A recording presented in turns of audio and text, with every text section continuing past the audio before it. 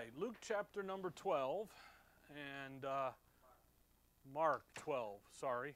Mark 12. I was thinking about Luke. We're getting into Luke. Mark 12, if you will. And we are down at verse number 28. So we were off last week with the New Year and Christmas and everything. And now we're back in the saddle up and running. So Mark 12 and verse 28. And what you're going to need to do is get Matthew 22 and stick something in there. Okay? So you get Matthew 22 and Mark 12. And we will start from there and get going here. Mark 12, verse 28. And one of the scribes came, and having heard them reasoning together, and perceiving that he had answered them well, asked him, which is the first commandment of all? Now, he's been dealing with the question. He's in the temple. He's kicked them out, cleaned them up. We went through all that, and now he's been answering the questions of the chief priests and the elders and the scribes, and then the Pharisees and the Herodians and the Sadducees. And now we have one more question here. And then in chapter 13, he's going to go up on the Mount Olives and have the second Olivet discourse here. And actually, Lord willing, we get through this evening without too much trouble. We'll get into chapter 13 next time. And chapter 13 is honestly one of the greatest passages on the prophetic scripture of the ages to come. And we'll look at that. So again, he's here in the temple. We're getting in that involved in that week before the cross. The leaders have come up against him. They're trying to catch him. They're trying to build a case against him so that they can go and lay a charge on him so they can kill him. Now, the night before the cross, they can't. So the night before the cross, they bring in false witnesses. And even then, they couldn't get him. So they eventually do obviously kill him. But here in verse 28 now, we come to really the last of them to question him. In verse 34, if you look at the end of that verse, and no man after that durst ask him any questions. They get to the point where when this is all done, he has answered them, he's nailed them. He's going to then ask them a question in verse 35 and following. They can't answer him, they shut up. And they literally don't ask him anything else until the trial issues and so forth at the Calvary. He's answered them at every turn. So in verse 28, and one of the scribes came, having heard them reasoning together, and perceiving that he had answered them well, asked him, which is the first commandment of all? Now this gentleman, he's a young man. If you come to Matthew 22, this man perceived that Jesus had answered them well. And in Matthew 22, and again, what we're seeing here is the impact of the Lord's ministry and the impact it's having on the religious leaders of Israel. Their response to him, you see all of that, his response to them, he's basically indicting them of their hypocrisy, of their apostasy. And they can't answer, he's got the answer. And in Matthew 22, Matthew describes verse 34. Sorry, Matthew 22:34. Matthew describes him this way, this interaction this way. But when the Pharisees had heard that he had put the Sadducees to silence, they were gathered together. All right, so what has happened? Again, he put the Sadducees to silence. So now the Pharisees, and so if you think about this room kind of being the temple, all right, it isn't. Well, it could be, but it isn't, okay? They just kind of moved to the back corner, and they were gathered together, and they're talking amongst themselves. Then, verse 35, then one of them, which was a lawyer, asked him a question, tempting him, saying, Master, which is the great commandment in the law? So here's the scribe. Mark calls him a scribe. Matthew calls him a lawyer. Now, again, Matthew is the legalese. He's going to lay them out. Matthew spends the whole of chapter 23 nailing these guys. We'll get there in just a minute. So Mark says the scribe. And again, the scribes, these guys know the Bible. They're Bible students. Again, you can know it and not believe it, and that's where they're at. But so what would the lawyer know? The lawyer would know the law. He's not a lawyer like we think about a lawyer down at the court's house. He's a lawyer. He's a scribe of the law. So his question, come back to Mark 12. His question, verse 28, which is the first commandment of all? Now, you have to understand, he's heard them reasoning together. He sees them over in the corner. He's standing with them. And he's perceived that he answered them well. They're sitting there going, talking. Every time we bring up a question, this guy's got the answer for it. We can't get him. So he turns and he asks his question, which is the first commandment of all three. Now, there's a couple things here that are important about this guy's question. First of all, he goes right to the heart. He goes right to the heart of the real issue here. He doesn't, he's not really about trying to trick the Lord. He's really not trying to, I gotcha. If you look down at verse 34, and when Jesus saw that he answered discreetly, he said unto him, thou art not far from the kingdom of God. See, this isn't maliciousness like the others. There's a question here of, what's the real issue here? These guys are over here in the corner. They can't get it. You've answered him at every turn. So what is the real issue here? Well, what is it? It's a heart issue. They don't believe, beyond all the other stuff, they don't believe who the Lord says he is. So this man is asking a question in a way of, again, he's not being flippant, not being malicious, not being, trickster.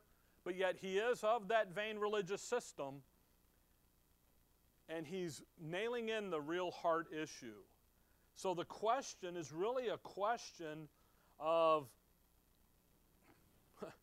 what's real here? What's the real issue here?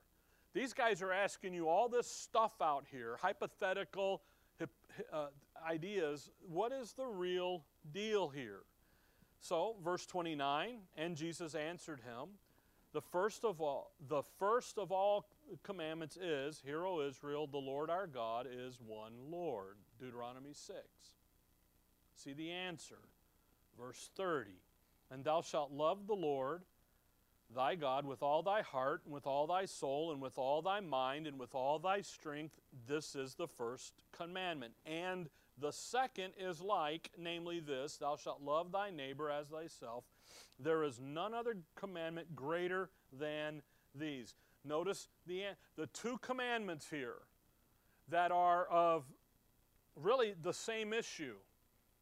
Love God, love your neighbor. So he takes, in our study in Romans 13 on Sunday mornings, we went through there, 13:10, love worketh no ill, but to love thy neighbor is the fulfilling of the law. If you want to, you get in, everything the law demands, love, for us today, grace accomplishes. And that's really what they're doing. The statement here, verse 32, and the scribe said unto him, well, Master, thou hast said the truth, for there is one God, and there is none other but he, and to love him with all the heart, and with all the understanding, and with all the soul, and with all the strength, and to love his neighbor as himself is more than all whole burnt offerings and sacrifices. And actually, this guy identified all three components in the law right there. So he understands the law. He's quoting back Deuteronomy 6. And he looks in there, so you're going to love God. Who is he? He's Jehovah. He's the Lord. There he is. That's the first part. Second part, you're going to love your neighbor as yourself. Then there's that third part, and that's the burnt offerings and sacrifice. That's the ceremonial law. And when you think about the Ten Commandments, that's how they're broken up. By the way, he doesn't say 10 commandments. He's not even quoting Exodus. He's quoting Deuteronomy. He's quoting the second giving of everything. So you have the moral law, loving God and loving your neighbor, and then you have the ceremonial part of it, which is the burnt offerings and the sacrifices. The morality, that's that relationship with God and with your neighbor. Okay? The commandments, the burnt offering, that's the ceremonial. And really the Ten Commandments back in Exodus 20 is labeled out that same way. It starts with the first three are love the Lord thy God with all that, okay? And then he goes into keep the Sabbath. There's the only ceremonial law. And then the rest of it is moral law and your interaction with your neighbor. So you've got love God. Why? Because he's Jehovah. You got the ceremonial aspect, and then love your neighbor. Thou shalt not kill, and all that good stuff. Bear false witness and so forth. So, and really that's why if you think about us today, Paul, he quotes 9 of the 10 commandments that we're to be aware of. In Romans 13 he does it, and then a couple other places he'll do it too. And then in Colossians he says don't keep the Sabbath. The Sabbath is that shadow of the things to come. It belongs to Israel. It belongs to them. It isn't for you and I. So when you think about that issue here, this guy's answer is not coming, and the question isn't coming from a I gotcha type of thing. He's seeing the debate go on amongst his sect of the group, and he's like, all right, I'm just going to get to the bottom of this. What's the deal? And the Lord says, you almost got it, and here's the deal. So when you think here about the law and what he's doing here in this section with the quote, come over to Romans 1. It's very fascinating. The moral commandment of love thy God. I just had it. That's how brainless I am today. Mark 12. The Lord, Hear, O Israel, the Lord our God is one Lord, and thou shalt love the Lord thy God with all thy heart and with all thy soul and with all thy mind and with all thy strength. And this is the first commandment. And then thou shalt love thy neighbor. Those two issues in the moral law are basic, rudimentary components of mankind. If you look at Romans 1, it's interesting when God created man, he created this morality, love God, love your neighbor, right into man. Okay? So, and again, if you go back and study Genesis, and you study, especially after chapter 12 with Abraham, God is literally giving Abraham what later becomes the Mosaic law, but it's really the law of God. So he's been giving Moses the law all the time. Adam was learning the law. Why did he have to teach him about animal sacrifice after the fall? Because that's what the law is going to say. Now Moses comes in, Galatians tells us that the law was added to the promise because of the transgression. So now we got the if and the then clause added to it. But before that, here's the righteousness of God. Here's the law of God. But look in Romans 1, look at verse 19. Because that which may be known of God is manifest in them. For God hath showed it unto them. For the invisible things of him from the creation of the world are clearly seen, being understood by the things that are made, even his eternal power and Godhead, so that they are without excuse. Into the very conscience of man, what is there? There is a knowledge that there is a God, and I will face him in judgment one day.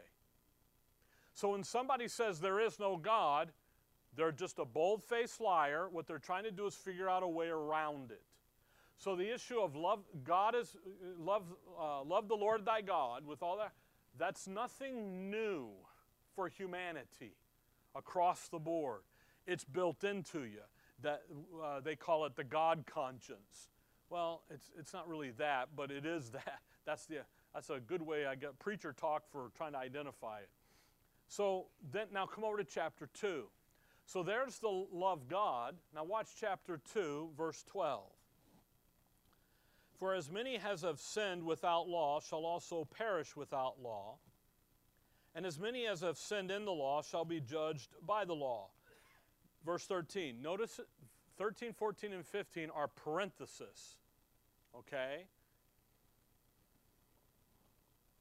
For not the hearers of the law are just before God, but the doers of the law shall be justified. For when the Gentiles, which have not the law was never given to the Gentiles, it was given to who? Israel. We understand that. Now watch. For when the Gentiles, they weren't given the law, but what happens? Do by nature the things contained in the law, these themselves these having not the law are a law unto themselves, which show the work of the law written in their hearts, their conscience also bearing witness with their thoughts the meanwhile accusing or else excusing one another. When the Gentiles do what? By nature. They don't have the law. It wasn't never given to them. But what are they doing over here? They're not killing. They're not stealing. They're not committing adultery. They're not coveting. They're not doing this. Why? Because it goes against their morality. So the Gentile has what? A man has what? Love God and love thy neighbor. It's built into man to do that. Okay, now sin messes the picture up and makes it, and man just gets worse and worse and worse. But the point is the Gentiles don't need, mankind doesn't need the law of God to come along and bash them over the head, because their own nature gives that. So when this guy shows up here in Mark 12 with these two commandments, so go back to Mark 12. Okay, you still got Matthew, right? Okay, good. So when he shows up and the Lord answers him, the scribe, the Bible guy, the lawyer, if you need that, he pipes right up and says, listen, this isn't a morality thing, this is a spiritual thing. And then he brings in again that third component about the burnt offerings and sacrifices, which are the ceremonial law. But in the Ten Commandments, the commandment of the Sabbath, who is the Sabbath given to? It wasn't given to man, it was given to who? Israel, see? So here's man, love God, love your neighbor. Here's Israel, love God, love your neighbor. And then you got a ceremonial issue that you have to carry out. Why? Because you are the nation that represents God. So you've got all of this, that's what, and again, it's happening in the temple. All of this conversation is in the temple where the Lord has said, this is my Father's house. You guys are in here messing it up. Now it's your house, and I'm going to leave it desolate here as he's going to begin to leave. What are they doing in the temple? The leadership. There's no morality. There's no loving God and loving thy neighbor. What is there now? The ceremonial. Okay? What's happening in the temple is it has become all about the ceremonial. There's no concern with the neighbor. There's no concern with the poor. We're going to see here in a little bit that they just walked right over the widow. Just nail her out, you know. High pay, high mass, low pay, low mass, no pay, no mass. They've got it now as that religious system. They've got it down. And the scribe here, he knows that there's more than that external mess going on. He's coming under conviction. That's what's happening. He sees the Lord's interaction. I think about him just kind of sitting over there in the corner watching. And he says, listen, you got these guys all messed up over here. What's the real issue here? So what is the greatest commandment of the law? And when you think about that, he's beginning to catch on. There's more going on here than the ceremonial external stuff. There's something actually going on in their hearts, and there's a problem. Now, what's going to happen here, you got Mark 12, right? Verse 34, and when Jesus saw that he answered discreetly, he said unto him, see, discreetly, this guy's, he's being pricked here. He's under some conviction. Now, Mark just plows through this. He just, again, he's not worried about correcting anyone. He's not worried about arguing with anyone. What does a servant do? Just deal with it. Boom, here it is, go. Matthew doesn't do that. Come over to Matthew and look at chapter 23. Okay? Matthew is going to set the legal argument about these things against these guys. The scribe, the lawyer, there's something at the bottom of this. There's what's behind all the vain religious system. What's going on here? It's really got him. And Christ, again, here's the Lord, Matthew 23, and what are they going to do? He's going to, the legalese, here's the king. And he's going to say, let's deal with this legally. Get the argument out there. Let's get the written indictment done. The grand jury has spoken. Here's the indictment. Well, how can the grand jury speak? They have what? All the evidence. You see, this guy, I think about I think about one of my, not favorite shows, but one of the shows that I enjoy, Downton Abbey. What do you got? You got the servants, the back house, and you got the family side. In the one, I think it was a show or a movie, the king and the queen come for dinner. And then they have all the shenanigans because the queen and the king have what? They have their own people. So they do all this, and then they go through the dinner, and everything was great, and the queen, wow, this is really wonderful. And what's his name pipes up and says, well, this is Downton's people serving you. Your people are gone. And the king doesn't look to them and say, good job, well done. He looks to the Lord of the house and says, would you relay to everybody? And they're standing right there.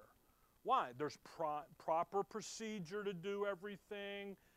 Protocol. You can't do that. You can't speak out of turn. Okay? That's what's happening here. These guys, first the chief priest, elders, and the bigwigs speak. Then they go, okay, next, this side of the room, you're up. Pharisees and Herodians. You guys go after him. Then the Sadducees, and nobody could get him. So much so that they weren't asking him any more questions. And this poor young man is sitting there going, there's something going on here, and I got to get to the bottom of it. And let's see what it is. So in Matthew 23, Mark doesn't have 23. He's going to rebuke the Pharisees. And it's a whole chapter of it. By the way, Mark is just going to be a few verses. It's not going to be a lot. But Matthew, he's building the legal case. Verse 13, but unto you scribes and Pharisees, hypocrites. But what? Woe unto you, scribes and Pharisees and hypocrites. Verse 14, woe unto you. Verse 15, woe unto you. Verse 16, woe unto you. Verse 23, woe unto you, scribes and Pharisees, hypocrites. Now watch. For ye pay tithe of mint and anise and cumin, and have omitted the weightier matters of the law, judgment, mercy, and faith. These ought ye to have done, and not to leave the other undone. Look at what had they done? They're down there weighing the little cumin and the anise, and they're tithing on the little things. But when it comes to mercy and judgment and faith, they dismiss that. Again, they're going to walk all over the widow, the poor. They don't deal with, but they're over there doing what? A little anise, a little cumin, a little seeds. We got all that down. So then what's the ultimate issue here? It's a heart issue.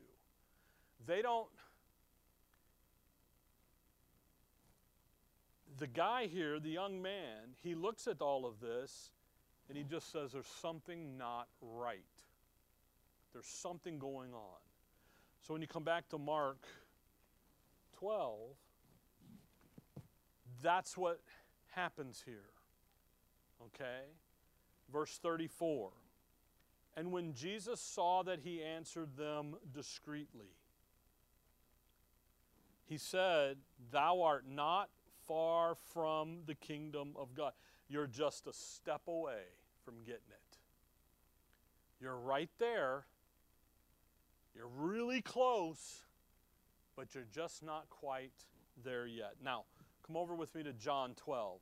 This issue here of what's happening here. Get the picture. Discreetly, you're one step away. You're right there. Just take the next step. John 12, verse 36. John 12:36. While you have light, believe in the light, that ye may be the children of light. These things spake Jesus, and departed, and did hide himself from them. But though he had done so many miracles before them, yet they believed not on him. Now that's the context here.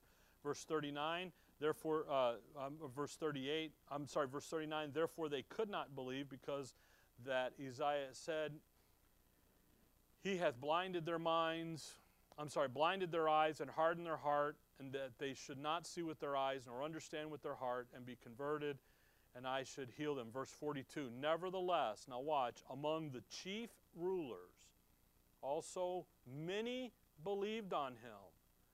But because of the Pharisees, they did not confess him, lest they should be put out of the synagogue. Why? For they loved the praise of men more than the praise of God. That's this guy. He's right there.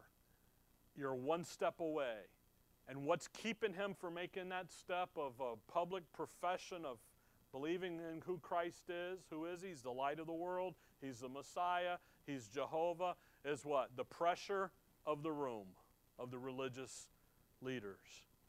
He's almost got it. But he's in fear of being what? Kicked out of the synagogue. See? If you join me, then what's going to happen? You're going to get kicked out. And he's like, remember the rich young ruler in Mark 10 we saw? He had great wealth, and he says, what do I do? And he said, what? Sell all that you have and give to the poor? And he couldn't do it because what did he have? He had great wealth. If I take that, and he's right there. He's good to go except for that last step. If you'd have just done that, but he couldn't because the great wealth had him. That's this guy. That's the scribe. Come back to Mark 12. That's this guy. He's right there. And when he saw that he had answered discreetly, he said unto him, thou art not far from the kingdom of God. You're right there. You got one step. If you follow me, then he knows he's going to, he knows that if he follows Christ, he's out of the temple. He's lost his everything. It's gone.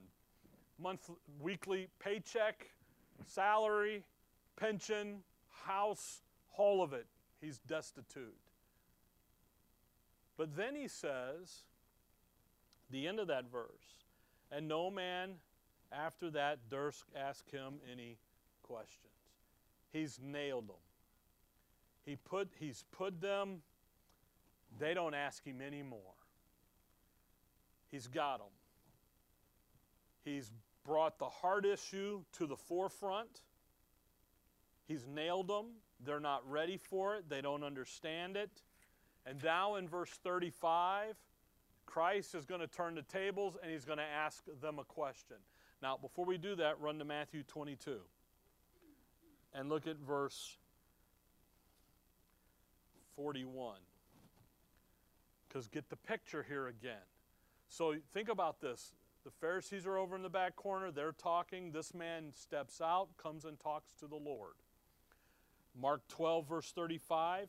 And Jesus answered and said while he taught. I'm in Mark. Hold on to Matthew. We're going to go right back, okay? Mark 12, 35. And Jesus answered and said while he taught in the temple, how say the scribes that Christ is the Son of David? Now watch Matthew 22, 41.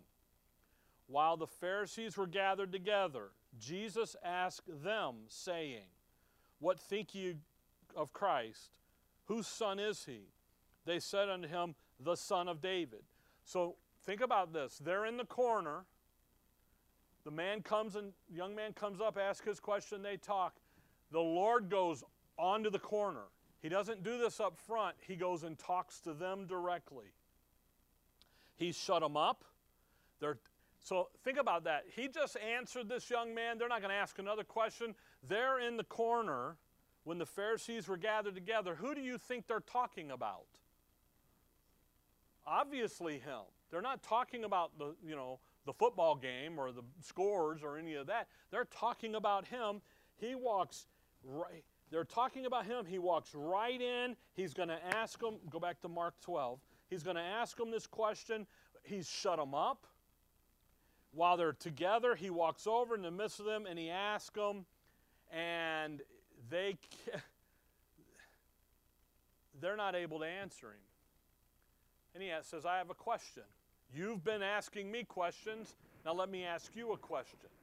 How, verse 36, 35, how say the scribes that Christ is the Son of David?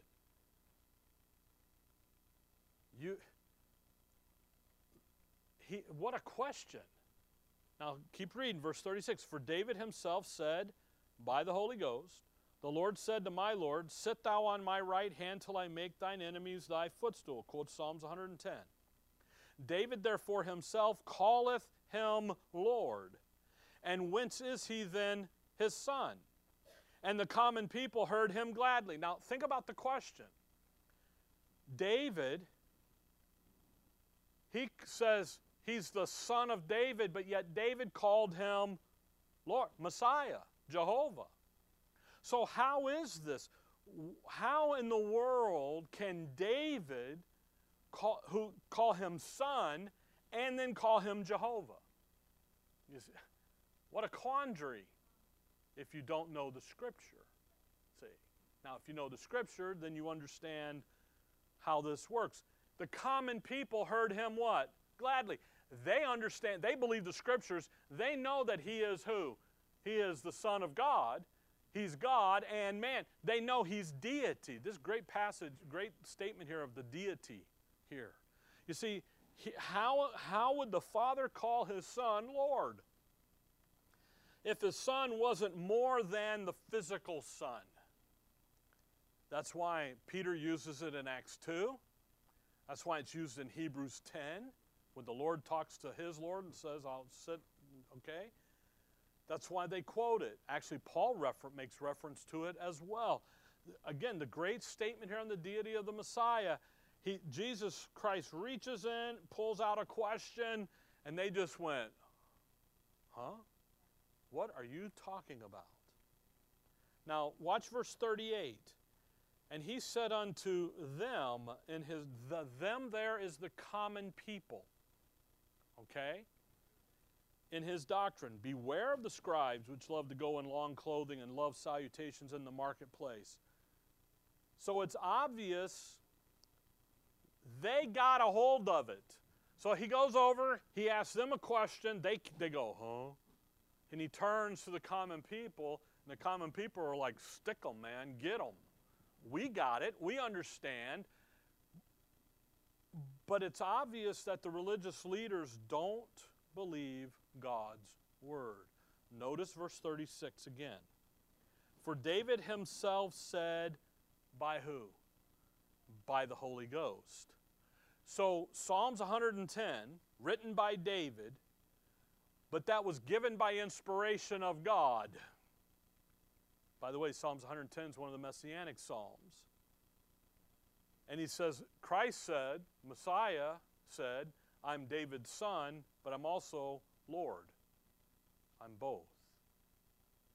And you guys should have known that, because it's your job to know the Scripture. They can't answer it.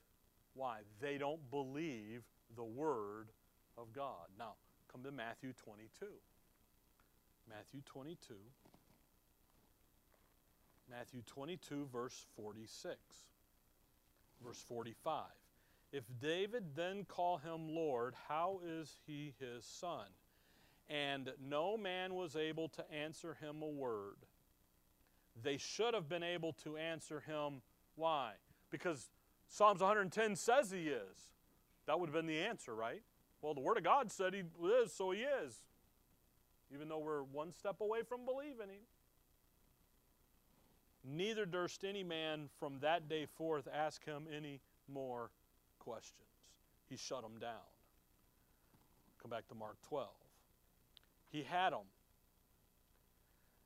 By the way, the only time after this where they ask him any questions is the night before the cross, where they in the trial and the false accusers and the false witnesses and all that. And by the way, he doesn't answer them. He answers them not a word. He doesn't really even answer Pilate, but he holds a conversation with Pilate, but he doesn't answer the accusations.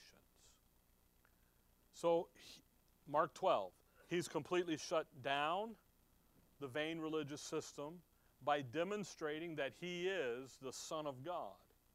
He's in the temple. He's in my Father's house, and you've corrupted it. So now it's your house, your desolation, and I'm leaving. That's what stopped the young man and caused him to ask the question about the commandments. You're right there. You're just a step away. You just need to come and recognize that I'm the Messiah and come and follow me. And if you do that, if you love God like Deuteronomy 6 said you're to, why? Moses wrote of me. If you believe Moses, Moses wrote of me, he says in John. You'd have believed him. If you just do that and you recognize that I am the Messiah, then you're in the kingdom, baby. But you're not there. You don't want to lose what you think you got now. You don't want to lose for what you would have in the future. So in verse 38, what does he say? Beware of the scribes. The warning here, again, he's talking to the common people. He's shut up the leadership. He's not talking to them anymore. He's now dealing with the common people. Actually, beware of scribes which love to go in long clothing and love salutations in the marketplaces, and the chief seats in the synagogues and the uppermost rooms at feast, which devour widows' houses, and for a pretense, look at a pretense, hypocrisy. Matthew 23, woe unto you hypocrites. Again, Mark just goes quickly here. This is who they are. We know who they are. Let's move on. Matthew lays out the indictment. And again, you got to appreciate what Mark's doing here. I got no time. You're guilty. Let's go. I think about Titus. You're done. Boom. And Paul's like, Titus, at least give them 2 or 3, just get beyond. You got to at least give them 2 or 3 admonitions before you kick them out. That's what the servant does. Master spoke. This is what it is. Let's go. We don't have time to debate it. You're guilty. You're done. Matthew says, no, here's the Lord. Here's the king. We got to get it all established. Beware, verse 38. Beware of the long clothes, the long robes, the long clothes and the love salutations in the marketplace. When that's the long clothing, you can let Matthew go. Well, better hold on to it. Let it go. Come back to 2 Kings chapter 10. When you look at the issue of the long clothing, when you see people wear unique clothing, robes, and it's in order to identify themselves as religious leaders, then you know instantly that they're a part of the Baal worship system. The Pope, retired Pope, passed away, laid him out in state. What's he in? They didn't do a dress up on him very well. He looked pretty rough. But that's what they are, the vestments. 1 Kings 10, you have Jehu, starting in verse 19. Jehu, now therefore call unto me all the prophets of Baal and all his servants and all his priests, let none be wanting. For I have a great sacrifice to do to Baal. Whosoever shall be wanting, he shall not live. But Jehu did it in subtlety to the intent that he might destroy the worshipers of Baal. 2 Kings 10. Jehu laid the trap. Bring them in. I got a great sacrifice for Baal. Verse 20, and Jehu said, proclaim a solemn assembly for Baal. And they proclaimed it, and Jehu sent through all Israel, and all the worshipers of Baal came, so that there was not a man left that came not. And they came into the house of Baal, so they got a church building. They got an altar. They got all of the aids of worship. The house of Baal was full from one end to another. They packed the house out. You know, Sunday we had a pretty good crowd for New Year's Day. All right, not only a few red eyes, but we had a great day, a good morning. They're having a good morning. Verse 22, well, they were. And he said unto him that was over the vestry, bring forth vestments for all the worshipers of Baal. And he brought them forth vestments. That issue of vestments, special clothing, religious hierarchy. You see it in the Protestant, you see it in the Catholics. Why? It's all a part of the same system. Okay? What's he saying? Hey guys, be careful of this. When you see them walking around in long clothing, go back there to Mark 12. When you see them going, and then go to Matthew 23, you need to beware, because that means they're a part of that vain religious system that I just shut down in the temple. Long clothing, be aware. That's how you identify them. Those long robes they demonstrate that religious status that they have. And you understand that. You know, you look at graduations. I always try to figure out what all the hoods mean and all the stripes on the arms mean and all that stuff, like, you know. Why? Because it's status. And if you're in academia, you understand that, and you're always after the next. And I'm like, it looks like you choke yourself, you know, on that stuff. But that's what it is. Then he says, and love salutations in the marketplace, the chief seats. So Matthew 23, verse 5. But all their works they do for to be seen of men. They make broad their phyllanteries. Now, the phyllantery in Scripture, that is a passage of Scripture.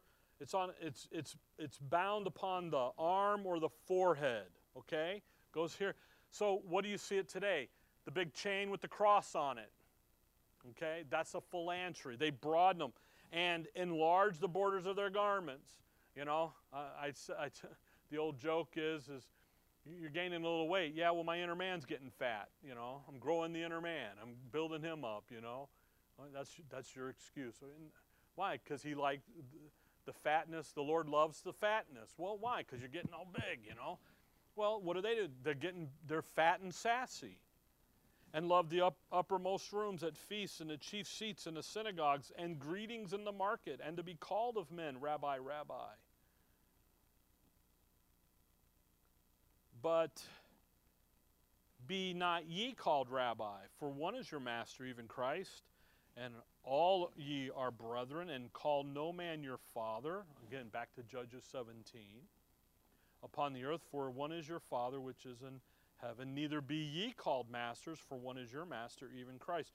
All of the titles, and that's the master, the rabbi, father.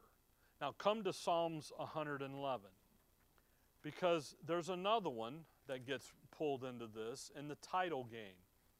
And that's the title Reverend, the Right Reverend Rick. The 3 R's, all right? So, aren't you to be called Reverend Rick? Well, I don't think so, all right? But where does that come from? It comes from the religious system. But in Scripture, look at Psalms 111, verse 9. He sent redemption unto his people. He hath commanded his covenant with them, commanded his covenant forever. Holy and what? Reverend is his name.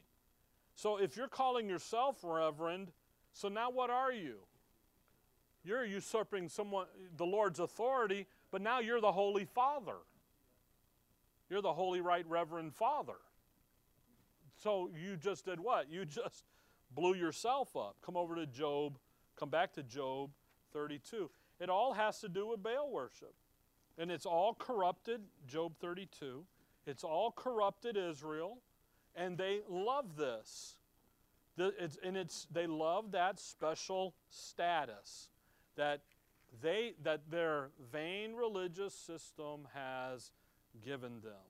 Job 32, if you look here at verse 21, let me not, I pray you, accept any man's person, neither let me give flattering titles unto man. For I know not to give flattering titles. In so doing, my Maker would soon take me away. If I give a flattering title, God's going to get me. I ain't doing that, man. I ain't giving it. Why? Because my Creator, God, He going to get me. So I'm not going to do this. Be careful. That's why, again, go back to Mark 12. The warning here, verse 40, which devour widows' houses, and for a pretense make long prayer. Pretense. They pretend to pray. They devour widows' houses. They're devouring the poor. Why would she be? Who's a widow? Well, that's a lady whose husband has died. See? So what are they doing here? They're devouring her. They're coming in and they're saying, look, if you want us to pray him into heaven, then you need to come up with X amount of dollars. She's a widow. She doesn't have it. So what does she do? She's believing them. She's out selling her house off to do what? Get old hubby out of purgatory and into heaven. And they're just eating her up. And you go, well, that's not Israel. But it is Israel. That's who he's talking about. That's what they're doing. They're setting it up here. They're devouring. And again, really, that's what's holding this guy back from taking that last step. That's what's holding back any of them from just taking that last step to recognizing who he is and what he's doing. Verse 41, Mark 12:41. And Jesus sat over against the treasury, and beheld how the people cast money into the treasury, and many that were rich cast in much. Now he's going to end this section with the famous discussion of the widow's mite. And again, get the picture. He was in the temple. He's been dealing with them. He turns, he talks to the common people. Then he just goes over and sits down next to the offering box. And he's going to have a discussion with them here. He goes over, sits down, and he watches. Now, that's how we started this section. He goes into the temple and he watches. Then he leaves, and the next day he comes in and curses the fig tree, cleans them out, and so forth. But he just goes in. You remember that, right? Go back to Mark. Mark 11. Mark 11:11.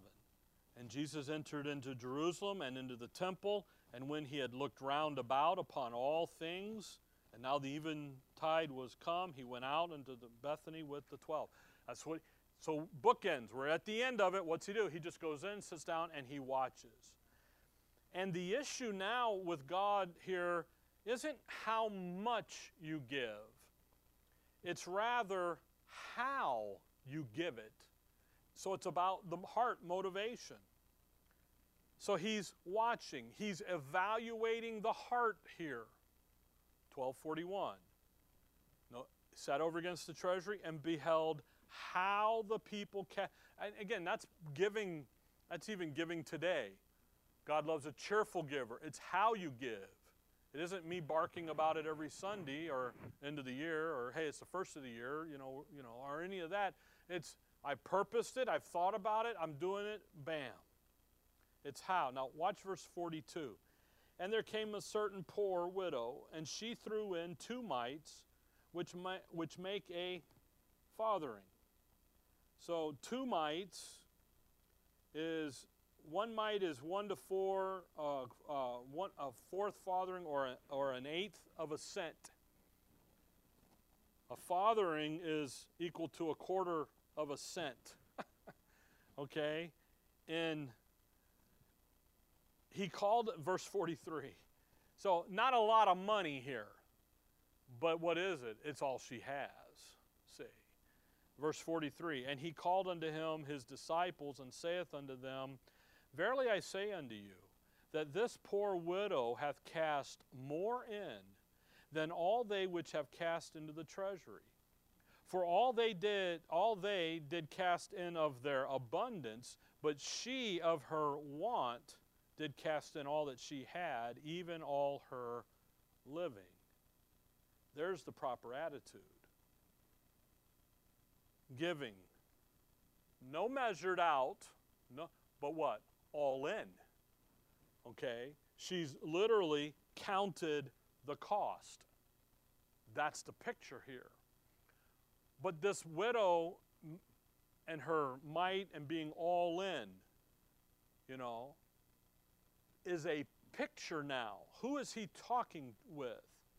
Verse 43, he called unto him his disciples. She is representing in picture and in type the believing remnant, the little flock. Come over to Luke 12, a passage we're very familiar with because this is the requirement of the little flock. She's a picture of that believing remnant. By the way, the rich young guy, he couldn't do it. He had great wealth, he couldn't get rid of it. The scribe, he's right there, he's one step away, but he couldn't do it because he'd lose. She walks in, sells all she's got. It's all of her living. She's all in. Luke 12, verse 31, but rather seek ye the kingdom of God, and all these things shall be added unto you. Fear not, little flock, for it is your Father's good pleasure to give unto you the kingdom. Sell that ye have and give alms. That's exactly what she did. She's all in. Come over to chapter 14 of Luke. Chapter 14. Chapter 14. Again, by the way, this isn't about you and I, so don't go do this. If you do, you're going to end up being bankrupt. Okay? Sorry. I knew we had a gentleman growing up at Shorewood, and he got saved, listening to the preacher one day, and the preacher preached on selling it all. So he went out and sold everything in the house. Would have sold the house, but it didn't belong to him. It belonged to his mother-in-law. And she told him, you can't sell my house. He went to the preacher and said, I did everything you said to do. Nothing happened. He goes, what do you mean? I didn't tell you to do that. I don't even believe that's, He's like, but you preached it. God's word says it. Then he came to understand right division, and when his wife came to find out right division, I think she took his kneecaps out a couple times. Why? But what does the verse say? Sell all, give alms. Chapter 14, 33. So likewise, whosoever he be of you that forsaketh not all that he hath, he cannot be my disciple. But that's kingdom discipleship. So when you come back to Mark 12, the group here, if they had had the heart to understand that he was the Son of David, the Messiah, who was going to bring in the kingdom, their heart put on that, focused on that. Rather, they were focused on the ceremonial things and the attaboys, which caused them to not have the heart to believing. In walks this widow, and she's all in. She's cast in all that she had, even all her living. Then in chapter 13, verse 1, we'll pick up here, he leaves. And he doesn't go back in to that temple until the night before, till it's time to go die. 13:1, and as he went out of the temple, one of his disciples saith unto him, Master, see what manner of stones and what buildings are here. And Jesus answering said unto him, Seest thou these great buildings? There shall not be left one stone upon another that shall not be thrown down. And he now gives the Olivet Discourse here, and it becomes a great passage on Bible prophecy. We'll spend some time in that because it's about the future. This isn't 70 AD, by the way, which people say that this is, the preterist and so forth. This isn't. But get what Mark's doing. Mark's painting a picture of the indictment of the nation. Jesus is letting them indict themselves. And he's letting them do it out of their own mouth. Then he demonstrates in one step. You're just one step away. And that one step you need is to recognize, believe who I am. You can't do it. You won't do it because you're stuck in that system and you're not willing to go. So the widow got it. She went over. She's all in. The hierarchy, the leadership of Israel isn't. So he's going to go now and give a warning about from Daniel and so forth, and we'll spend some time looking into it. And then in chapter 14, they lay out the plot to nail him. Then we go into the upper room, and then they come and they get him, and then he's in the garden, and then Peter denies him, and then he's carried off to the cross. So quickly but yet slowly here, we're getting to the end, okay? All right. Dear Heavenly Father, we thank you for the evening, Lord. We thank you for your word, for the study of it, and the look into it. And we just thank you for your wisdom, having all of this figured out, plotted out, ready to happen, and how that you do recognize true faith in what you're doing in the moment, here in the Gospels, but also today in the age of grace. In your name we pray. Amen.